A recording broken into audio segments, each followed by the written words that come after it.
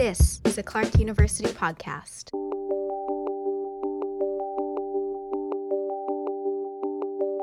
So I actually think the challenge right now is how do we hold space for those feelings of wonder and curiosity and creativity in the midst of all of these things that are happening to us. One of the epigraphs of the book is my mother saying people need to know that the universe is bigger than the bad things that are happening to them. And that is always going to be true, and that's actually particularly true right now. The universe is, in fact, bigger than those things. And part of what we are fighting for is to preserve our capacity to spend time thinking about that bigger universe. That's part of the struggle, and that's part of what we struggle for. Chanda Prescod-Weinstein, Associate Professor of Physics and Astronomy and core faculty in Women's and Gender Studies at the University of New Hampshire, just visited Clark to deliver a presidential lecture about physics and Black feminist science. At a round table in Clark's Dana Commons building, we had the honor of recording Chanda as she gathered with a group of students studying the sciences. Chanda's love of the universe was palpable as she spoke about her journey from childhood in East LA to her position as a leading physicist entrenched in the latest theories of dark matter. Chanda explores these themes in her book The Disordered Cosmos, a journey into dark matter, space-time, and dreams deferred. Chanda explained the intersection of theoretical physics and Black feminist science. You know, it's interesting, when I first started thinking about some of the questions of the sociology of race and physics and the sociology of gender in physics and astronomy, which was kind of my entry point, my advisors in physics felt very threatened by me spending time on those sorts of things. And I think that what they didn't envision was the possibility that actually it could inform the way that I do my scientific scholarship. And so actually I learned a better way of being a physics reader from being a Black studies reader, from being a humanities reader. There's certainly a feedback loop where they come to inform each other in a productive way, and I think I'm a better scientist for it. And I think I'm a better teacher for it because I also now think more proactively than I think any of my mentors did. I'm Melissa Hanson, a producer in Clark's communications office, and this is Challenge Change. This episode is a condensed version of Chanda's conversation with students, recorded just an hour before she delivered a lively presidential lecture in Tilton Hall. The conversation was moderated by Clark's Betsy Wong, Associate Provost and Dean of the college, and Esther Jones, Associate Provost for Faculty Affairs. Here's Esther. This notion that your advisors in physics and science and mathematical classes regarded your concerns with the social and the political as threatening.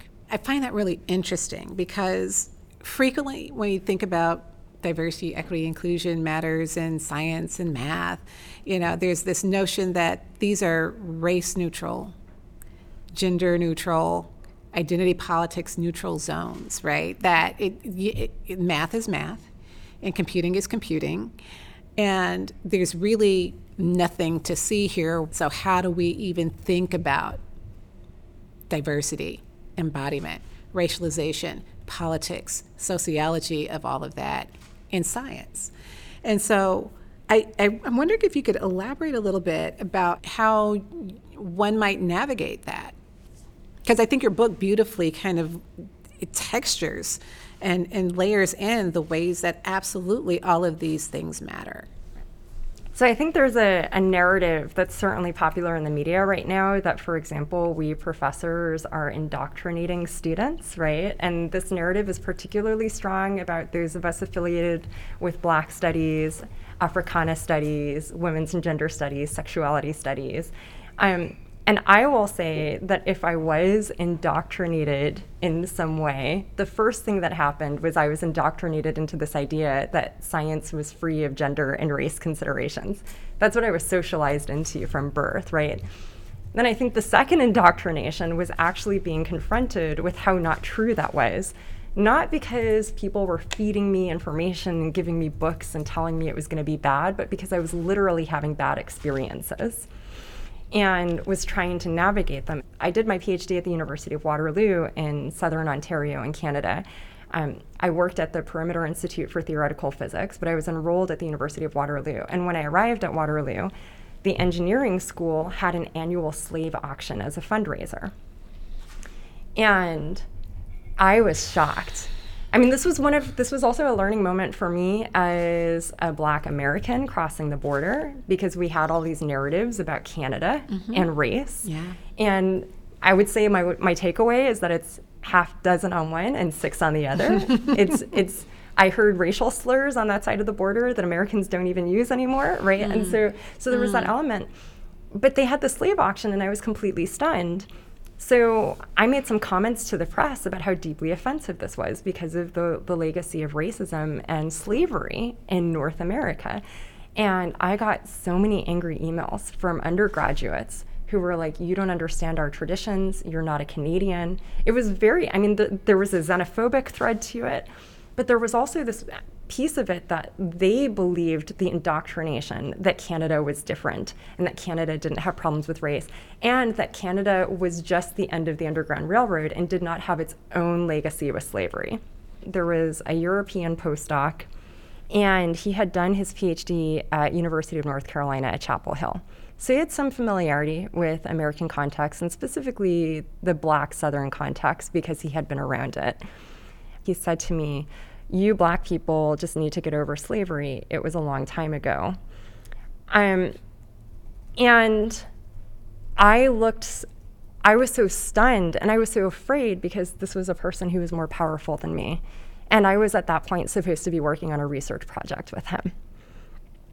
And so I sat there kind of trying to decide, what do I say? I tried to push back a little bit, but I was afraid.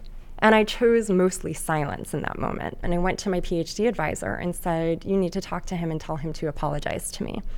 And he was like, look, you're a Black woman. These things are going to happen to you. And you have to get used to it. And so I will say that was part of the scientific dynamic there, which was you're supposed to swallow racism because you're Black. That the expectation was you have to get used to it if you want to get along in this field, as opposed to I will fight for you so that you can get along in this field, which was a very different message. This story made one student curious about how Chanda's position as an outsider impacted her academic journey. Here's Isaac. Now that you've achieved tenure, looking back into your career, would you say there was a moment where you felt like kind of being the underdog played in your favor? So I think that there were certain rules that I just didn't feel beholden to, because I knew that they didn't care for me. And I think that there's kind of a liberation that comes with that. And so I do think having that outsider's perspective was valuable, because I got used to being unique, being independent, being the outsider, and not going along with the crowd. And I do think that has served me intellectually. Within my actual research field in dark matter physics, one of the things I'm best known for, which I'm not going to explain at all, so everyone's just going to take this on face value. One of the things that I'm best known for is exploring how the self-interaction of the axion actually shapes how dark matter halos are structured. So all you have to remember from that is the significance of the self-interaction. So I grabbed onto that when everybody was saying, oh, the self-interaction can't possibly be important. You can pretend it's not there. You don't need to include it in your equations. And I had my whole research group basically studying this for the last 5 years. And now people cite our papers that show that the self-interaction is significant. I think when you're socially located the way that I am, and you're a public scholar in the ways that I am, and you're an advocate who's not afraid to cuss and tell people they're wrong, that your science has to be sharp, because people will come for you. And so that's not to say I wasn't strategic, but that also I felt comfortable following my scientific nose and I didn't worry so much that other people weren't having the same thoughts as me. Sorry, that was a really long answer. I think the long history of these kinds of things demand long answers. Mm-hmm. And as a matter of fact, I think long answers are inevitable because that's probably still a very, very short answer to very, very long-standing problems. Esther asked if Chanda could explain to students how studying science was a means of understanding not only the physical world, but also the social and political world. It's a question Chanda has thought about extensively. So I will say one of the things that I reflect on tonight is the difference in the lives that college students of today lead simply by virtue of being post 9/11, because 9/11 happened at the start of my junior year of college. And also when I went to college, we knew that we were concerned about the environment. But my generation had really, I'm an old millennial. I'm a zennial, I guess. I'm like that weird in-between group that nobody knows what to do with. We were told reduce, reuse, recycle. There's a hole in the ozone. Just don't use PFCs or whatever it was, and it'll be fine, basically. And we were also at the end of the Cold War, and so there was the anxiety about nuclear catastrophe. I don't think that anxiety matches the one that you all have to live with, in my view. I've been thinking a lot about how that makes it very difficult to be like, yeah, let me just think about what's cool in the universe, right? Because you're like, my whole way of existence is constantly under threat. And this is especially true if you are a student of color. It is especially true if you are a queer student. That your whole existence is under threat in a lot of different ways. And frankly, I hope this doesn't come off wrong. That's a terrible way to go to college. That's not what I want for my students, is what I will say. Is I want my students to walk into my classroom and be like, F yeah, stellar nucleosynthesis. Here's Nina, a student who wanted to know how best to combine the study of technology with the study of the humanities. As a computer science student, and Ella, Isaac, and Abigail were all studying computer science, and Jasper is studying biology, like, what interdisciplinary, approaches can there be in our fields, similar to how you've kind of created these interdisciplinary approaches towards physics? So I think the amazing thing is that we're in a moment where there are a lot of different people thinking about these intersections, right? And I actually think for those of you who are learning computer science type skills, this is a particularly important moment because there are going to be a lot of ethical questions before you, and you're already thinking about those questions, I'm sure. And this is also true for the bio people because those two things are going to meet in biotechnology. Oppenheimer is a great example of what happens when scientists are only accountable to each other and to the establishment and are not accountable to the people on the other side of the bomb, on the other side of the land removal. And the Oppenheimer film doesn't really grapple with what happened to the people whose land was desecrated. Chanda said this concept is particularly important for those working with large learning models, technology that many people are referring to as artificial intelligence. Those who are interested in creating a class of objects, creatures, whatever you want to call them, who can do work for free without the ethical considerations of slavery, I think are interested in slavery. That's my perspective on it. They are interested in how to construct a slave class that they don't have to be accountable to in the way that people were eventually pressured to be accountable to enslaved folks in the Americas and beyond. I think I understand that some people will feel that that's a really strong statement, but you have to ask, what are you looking for when you look for that perpetual motion machine who will do things that I tell them to do without me ever having to think about the impact on anybody else but myself? That was the setup of chattel slavery. That was what they were looking for. And so the question that I want everyone to be asking themselves is, am I sure that we as a society have moved on from that search? And I think, I guess this is one of the reasons that they think that we're all indoctrinating the students with critical race theory, because I actually think what I've just done is taken a critical race theory lens and applied it to the dialogue about what these computer programs and eventually robots that may be paired with these computer programs should be doing. What is their role? What is their purpose? How do we build them? Who do we build them for? And what do we do when they reach the moment of crossing over into sentience? Or will we understand what that moment actually looks like? Betsy noted that this is about labor, too.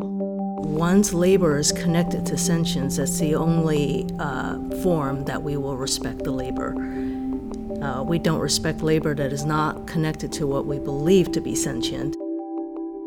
Power dynamics reminded Esther of a key theme in Chanda's book. There are all sorts of ways in which power is constructed, the way it circulates, the way it operates, the way that it compels certain sorts of contortions, if you will. But you talk about power in a really compelling way. I was very interested in thinking through how do power relations work in science, and how do those power relations within science structure the power relations between science as a community and a practice and the broader world and other communities. We talk about power dynamics in the classroom. Ostensibly, the professor is the most powerful person in the classroom, regardless of who the professor is. But the structure of the power relations in the room are shaped by, are you a Black professor in a room with mostly white students? Mm-hmm. Are you a genderqueer professor in a room that's mostly het cis students? Mm-hmm. That those students can enact levers of power over you, even as they are, quote, just the students and you are the actual professor. And so I think thinking about power can help us understand where the power is located in that room, and helps us to think about, for example, what power does the professor have? That becomes a much more interesting question than saying the professor is privileged or saying the white het cis student is privileged, but rather to say, what are the levers of power available to that person and what are the levers of power available to this other person? One teacher gave Chanda an encouraging nudge into the sciences, which we may refer to as Chanda's physicist origin story. I was lucky I had a Black science teacher. That was my first science teacher, which is highly unusual. Mr. Frank Wilson, an amazing man. And he told my mom I seemed to like it. So my mom took me to see this documentary about Stephen Hawking called A Brief History of Time by Errol Morris. And it meant I had to miss Saturday morning cartoons, which I realized younger people, that may not even be a thing because you all have streaming, but we actually had to be in front of the TV at a specific time. So this actually meant I missed X-Men. That's what I'm just saying. It meant I literally, and there was no getting it back. My mom took me to see this documentary. She had to drag me. I didn't want to go. And then halfway through, Stephen Hawking was talking about figuring out what happens to space-time at the center of a black hole, and that this was something that Einstein hadn't worked out, and that this was his job. And I was like, yo, you can get paid to do math all day? That was number one. You can get paid to do math all day, and that math mysteriously describes the universe. That's wild. I'm going to do that for the rest of my life. And that, for me, was my aha moment. But I had the opportunity. I mean, look, I think back, my mom drove us from East LA to West LA for that, so that was some gas money. And we did it in the morning specifically because she could only afford matinees. That was why I had to miss the Saturday morning cartoons, right? But look, there aren't even matinees anymore, really. So what happens? What happens if, that important documentary is only on Apple TV? And that's the streaming service that everybody in the family uses the least, and you can only pick one. All of the different ways that our socioeconomic and social locations shape our ability to have those moments where we get exposed to the thing that sets our mind on fire, right? Even the attacks on libraries and the books that are being removed, they're specifically removing books because they don't want kids to have that experience of that moment of seeing the thing that makes their soul sing reflected to them in a book, right? So I think that that's what I want. That's the dream, right? And I think that that's the thing that we struggle for. And that's the thing that I hope that students can at least keep 5 minutes of their day to be like, why did I choose biology? Why did I choose computer science?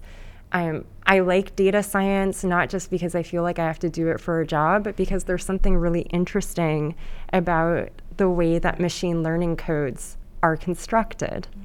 That I want it to be something where you have a curious relationship with. And if you end up in a job that doesn't speak to you spiritually in that way, that you end up in a job that gives you the time to pursue those things that do speak to you spiritually. To learn more about Clark University, visit clarku.edu. Challenge Change is produced by Andrew Hart and Melissa Hansen for Clark University. Find other episodes wherever you listen to podcasts. 1, 2, 3, Clark! It is a matter of common experience that disorder tends to increase with time if things are left to themselves.